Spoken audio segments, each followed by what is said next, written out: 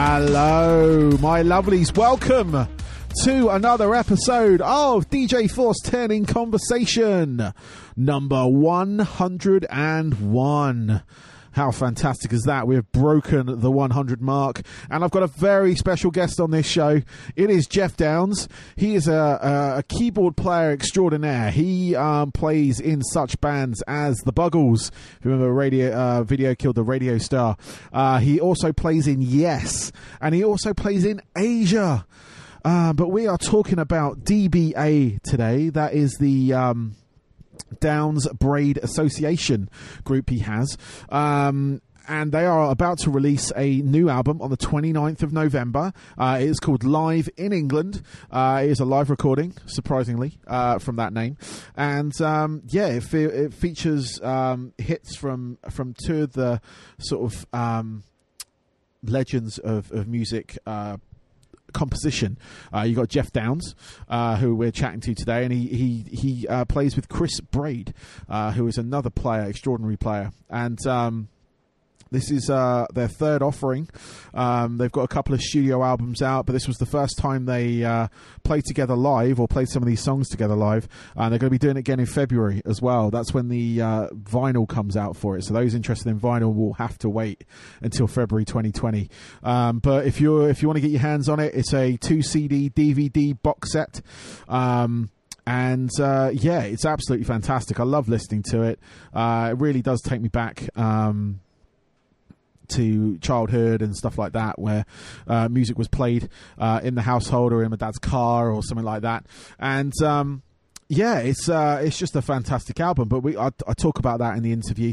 Managed to get him on the phone, which was awesome. I'm so lucky to get these things sorted, especially with these legendary artists. And I hope you guys enjoy it. I hope you guys are enjoying this. I'm still doing my scratch. As of today, we're on 323. Oh my goodness. I'll be on more by the time this is released in a couple of days. So do keep an eye on that. It's on YouTube. It is on my Instagram. Just search out DJ Force X, and it should bring up all the bits and bobs you need to know. If you're interested in a bit of creative DJing, a bit of scratch, or you're just curious. It's certainly, I'm going to report on it at the end of the year and see where we're at. But I've also got my plan for next year. A lot of people asking, what are you going to do next, Barnaby? What are you going to do? Well, I'm not going to tell you right now, but it'll be cool. It does involve this podcast, so it'll just give it a different angle, which will be nice. But we're gonna talk about that at a later date. But anyway, right now, this is Jeff Downs on DJ Force 10 in Conversation. Enjoy.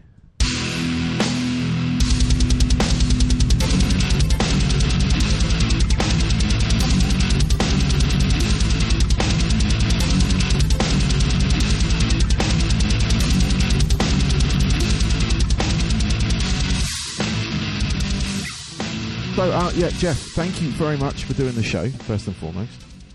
No problem at all. I really appreciate it. You. No, it's absolutely, my pleasure. I'm going to say that because it's, I've been a fan of your music for a while. Some of the stuff I actually wasn't aware that you were part of. Initially. Okay. Yeah, a bit of a checkered past. A little bit. I was doing a little digging, and after I got the opportunity from Sharon, she sent me the Downs Braid Association radio track initially, and then since the album, the Live in England, good, which you've got coming out at the end of November. That's right, November 29th, I think. Yeah, and it's a 2 CD and DVD box set, is that correct? Indeed, yeah. Yeah, cool. And that's the live performance you had back in, was it 2018? So I've got it about a year ago. Yeah, it was last September, so over a year ago. Excellent. Yeah, it was a great gig. We really enjoyed it, and I'm glad we managed to capture the event, because it's we had a chance of using material from all three albums that we've done together. So it was really good. No, I mean, like I've listened through the album and it did sound like an absolutely amazing event. I'm gutted I missed it. This is why I was like finding out a bit more about you as I was sort of like preparing for this. So it was it's like I said, it sounded like a fantastic live event. I really liked. There was a few tracks that really I really liked on there. You got Machinery of Fate. Which I really enjoyed. Yeah, that was from the second album. Yeah, I mean, we were lucky because we had some great musicians with us as well to complement the whole thing. And we had David Longdon from Big Big Trade who joined us, and Andy Hodge, the bass player, played on the last album. It was Dave Colker here, the guitarist. So it was a really good night, and I think it was. Very much a kind of musicians, get together, which is great. Yeah, no, it definitely sounded that way. It was a. I was listening to it. My wife said it's like a big jam session. Yeah. Just these guys playing through various like back catalogue classics. And I had to agree with her really because that's exactly what it sounded like. We had it on in the house, so it was really enjoyable. Right, yeah. And you like it. Yeah, no, I'm looking forward. I'm actually probably going to pick up the vinyl version of it. I know that doesn't come out until February, but well, the thing is that both Chris and I are big vinyl fans, and all three albums in the past have been available on vinyl. Because I think that the way that the albums were written, they were written in a kind of sequence, like the old ways that people used to put albums together. Yeah. And I think that, quite a bit of that has been lost these days, whereby people just sort of just jump around from track to track, which you couldn't do in the vinyl days. You drop the stylus at the top of the album and you listen to the whole thing. And I think that in many ways that is really, it's a bit like, where if you listen to a piece of classical music, you don't suddenly just sort of jump in halfway through the third movement and and then jump back to the front of the thing. You listen to it as a whole, and I think that's what Chris and I were trying to get across was, we were making an album, not just a collection of songs. Yeah, no, definitely. I mean, I'm a big vinyl fan myself, so that is definitely something that is missing, especially on the more modern albums. Like they're more of just a collection of single tracks rather than a story of people.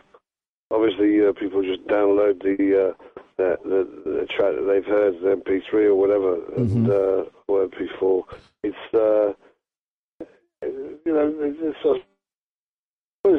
a way that it's gone. But at the same time, I think both Chris and I were very much of the opinion that we wanted to do something that was, had some stream of consciousness and some air of connectivity between all the tracks, rather than it just being a collection of songs. Yeah, no, I think that's why I wanted to pick up on vinyl, to be honest with you, because like I said, I'm a vinyl fan, and these sort of like the way, like you say, you've created this, it owes itself to be played in that fashion. Yeah, I think that's why people do like vinyl. It's an event, isn't it? You kind of you put it on and you just let it roll, and you get drawn into it that way. Yeah, and I think that it's not something that should be cast aside in pay, the modern technological way that things operate, steamroller over that. I don't think that should happen. I think that people should be able to appreciate an album as an album rather than it just being, as a collection of songs. Yeah, no, definitely.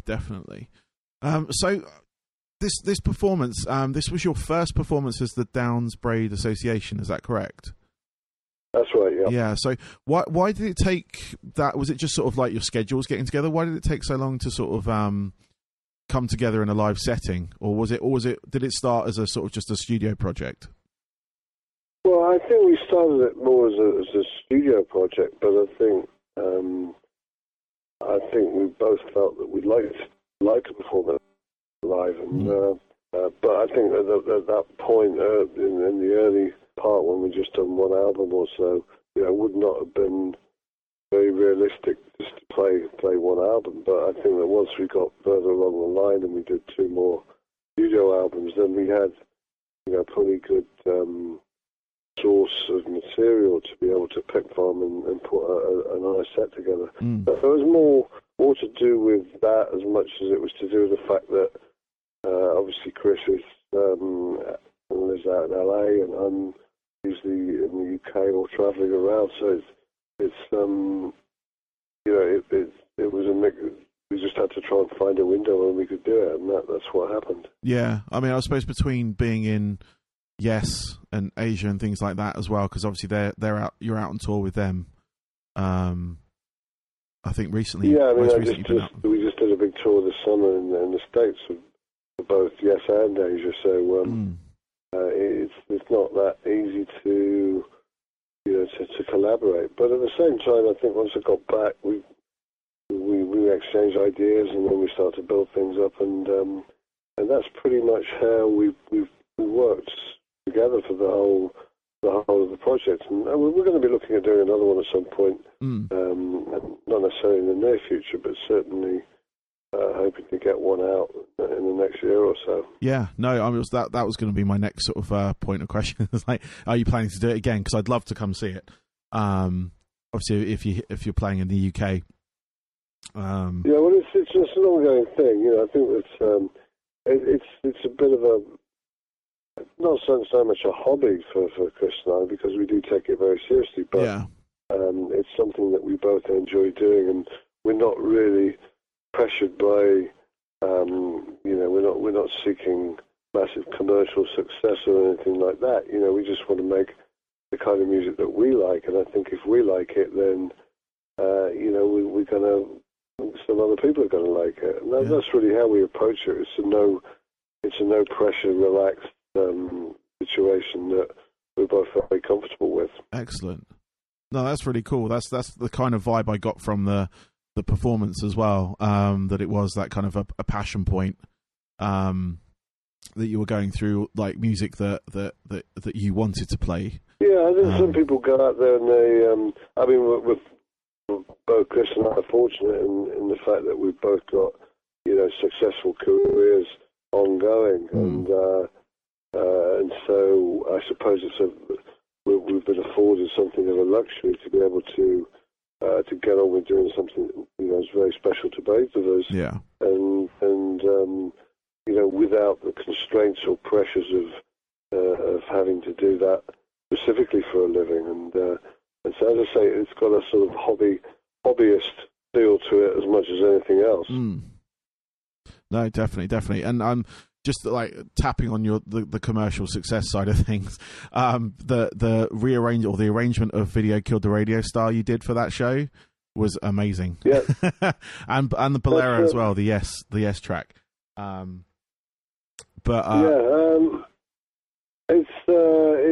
nice to be able to.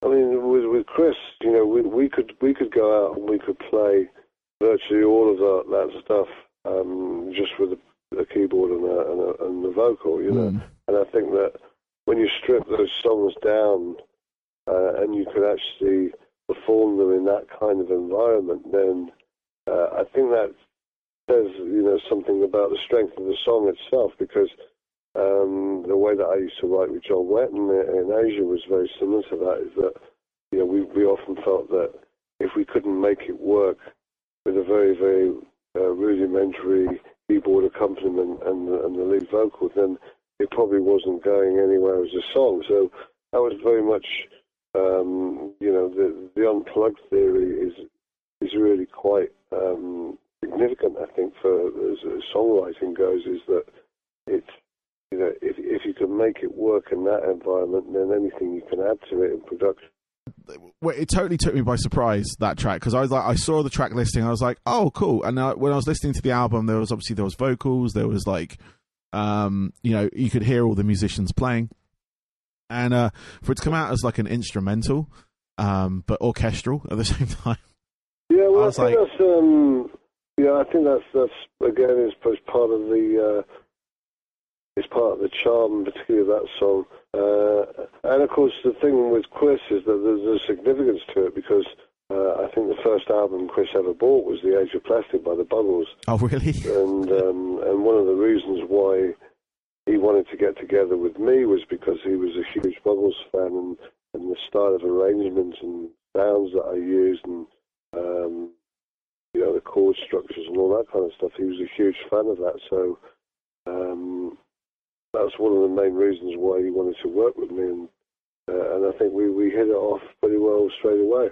Excellent. Yeah, there was a few other tracks that I really liked as well. It was Suburban Ghosts, was a good track, and Lighthouse as well, which I think is the radio single. Yeah, Lighthouse is it's great track. They're all very kind of melodic, and I think that some people like yourself will pick out individual tracks, but I think that one of our provisos was we like melodies, and we like tunes, and call it old fashioned stuff, but that was one of the things that we tried to get across was to Chris is very, very adept at being able to make a number of different melodies off a very simple structure. Yeah. And so that was, that's one of the things that I really admired about how he approached it, was that he could deliver a completely different set of lyrics and set of tunes over some of the basic stuff that I put together. No, it was the whole experience of it was really good. Like great. I'm highly recommending it to my people that are listening to this as well. Good. Well, we enjoyed it. Yeah, no, it definitely sounded that way. That's what I really liked about it. It just sounded like a fun night. No, there's very rare where you can, like some shows you go to, and the musicians, they do enjoy it, but there are some nights where they're just kind of playing through, going through the motions, if you will, because they're playing that set again. But this just sounded like a whole experience of. Yeah, well, I don't think we were trying to prove anything. We just wanted to go there and get our music out, albeit to a select few. But at the same time, it was experimental, and I think the experiment worked. Which is why we're doing another show there in February, actually. Okay. On Valentine's Day of all things. So it's going to be again. We're going to recruit the same guys who did the last one with us, and I think it'll be, we're going to change it up a bit, do a few of the songs that we didn't do on this particular live recording, and it's just a bit of fun. Cool, excellent. Well, we're gonna round things up a little bit now, if that's all right, because I don't want to keep you too long. Because I know you've probably got a few of these today. But these are just sort of more questions that I sort of the questions I ask every musician that I speak to on my interviews. They're kind of a bit more about yourself, your influences, and whatnot. But yeah, I'm just interested into knowing what your 3 top albums are of all time, kind of the ones that kind of shaped you in the musician that you are today. Well, I think I'd have to go back for quite some time, probably into the mid to late 60s. I think Procol Harum were a huge influence, and the Nice. I think most of my influence came from that period whereby bands suddenly started to have a keyboard-driven element into it, whereas before, even the Beatles were very, very guitar-oriented, albeit they did have, certain keyboard parts come in, but when I saw bands like Procol Harum and the Nice and King Crimson starting to come through, then all of those bands had a big influence on me because they were very, very keyboard oriented. Cool. And one of the big albums that I always cite as being probably my favourite album of all time was The Land of Grey and Pink by Caravan, which really was to me the ultimate keyboard-driven album of that era. So I definitely cite that one. Probably The Visitors by ABBA was another one that, again was very keyboard driven.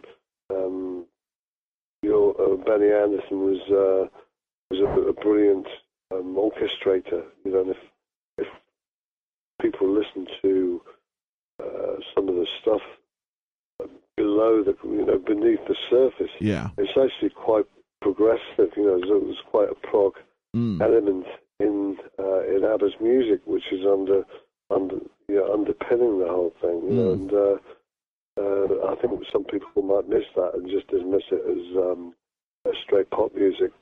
So that would certainly be up there in my book. Third album, I'm not sure. Maybe possibly. Got me there. Maybe Marvin Gaye. What's going on? Okay, album. Cool. Yeah. Because I think that he was probably one of the most emotional singers that they've been. Fleetwood Mac. I love Stevie Nicks. Yeah. All sorts of. I like music from all genres, and cool. So it's very hard to make that decision. But I've given you 3 albums there that would certainly be up there. No, definitely. I'm going to check out the ABBA album because I don't think I've listened to that. I know about obviously Marvin Gaye's What's Going On, and you're the first one that's ever mentioned Caravan. Right, I'm aware of the band, but I'll check out. I'm going to check out Graham Pink again. Yeah, check out Caravan. Yeah, no, definitely. 9 Feet Underground is the big long track, and it's just a Hammond organ solo nearly all the way through, but it's so well structured that. But they're all very kind of keyboardy albums. Cool. And that's really my thing. Yeah, no, I have a sort of similar thing with my influences because I'm a DJ, obviously radio DJ right now.